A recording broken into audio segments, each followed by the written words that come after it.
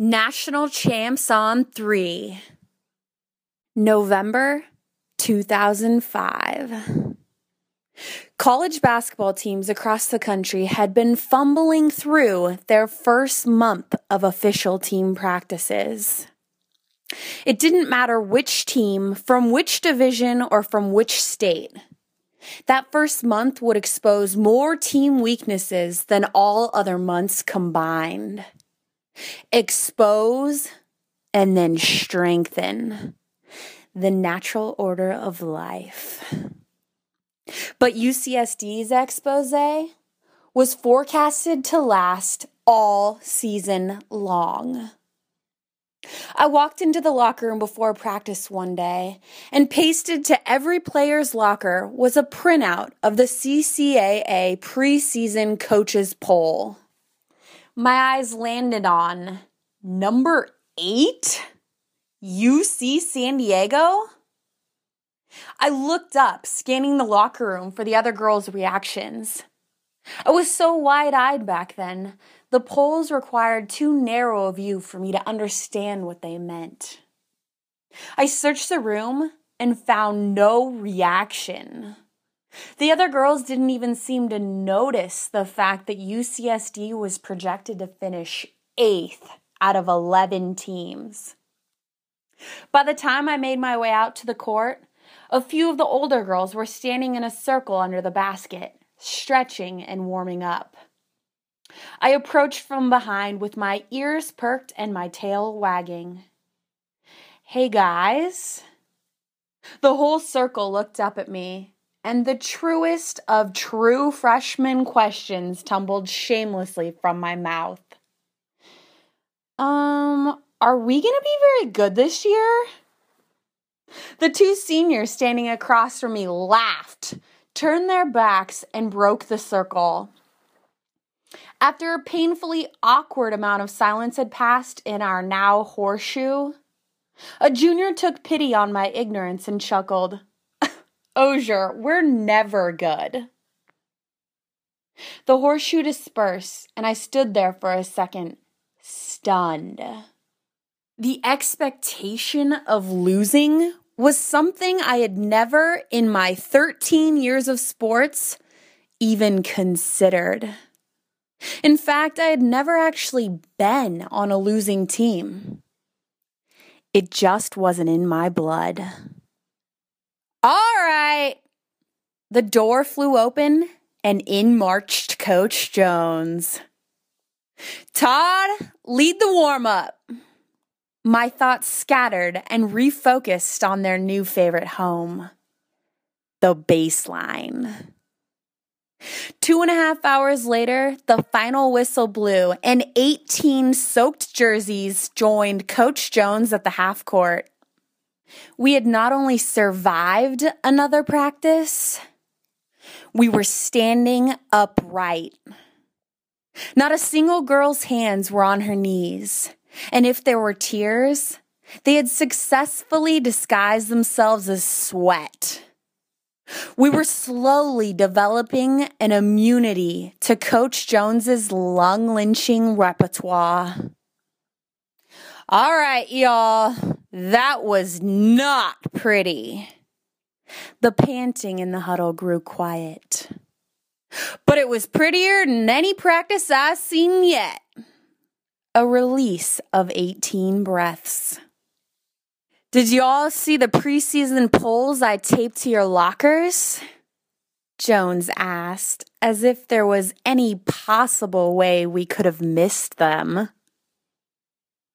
"Did you see what the rest of the league thinks of you? Number 8 out of 11? We nodded. "This whole league thinks you guys are nobodies." I've heard him say it. "That you're a bunch of unathletic nerds in a league full of athletes.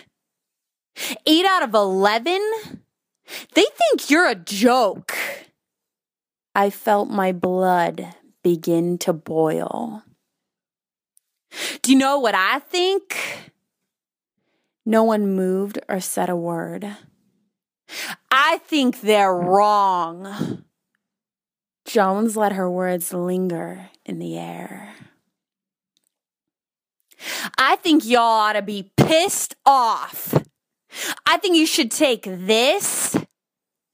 Jones held up the printout and pointed at UCSD's bold bottom of the list placement as a blatant sign of disrespect.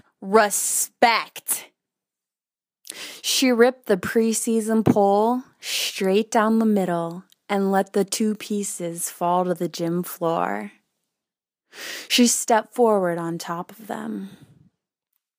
From here on out, I want you girls to walk like you've got a chip on your shoulders. Y'all know what swagger is? We looked at each other and shook our heads. It's an attitude. It's the belief that you got a reason to be here. I want you girls to start walking with some swagger. Jones's tone grew louder, and the energy in the huddle suddenly began to shift. 18 recovering bodies went from standing upright and slightly slumped to a postured wall of blue and gold, growing taller with every word. Jones wasn't inflating our egos. She was showing us we had them. Now, they might be right. You girls might be a bunch of geeks. And you're probably not the most athletic. Jones reacquainted our feet with the ground. But I've been watching y'all, and I can guarantee no team in this league works harder than you do. You girls are fundamental and smart. And y'all better believe I'm gonna get you in better shape than any team in this country. We chuckled, still dripping 3 shirts worth of sweaty proof. They don't believe in you, but I do. I believe you have a reason to be here, and you'd better start believing too. From here on out, we're gonna start playing like we got something to prove. We're gonna carry ourselves with some swagger. We're the underdog, and there's no place we'd rather be. The target's on their backs, and they've got no idea we're coming. From here on out, we're going to end every practice with the same cheer. It starts with a belief from the very beginning. Right here and right now. Get your hands in. National champs on 3. I put my hand in, and in that moment, I put my faith in Jones's. That year, we did prove something. Not only did we finish second in the CCAA, we made every coach in that league believe we had a reason to be there. We drove that belief in so deeply. This was the CCAA preseason coaches poll for the following season. Number 1, UC San Diego. Before Jones, UCSD had never made it to the NCAA Division II National Tournament.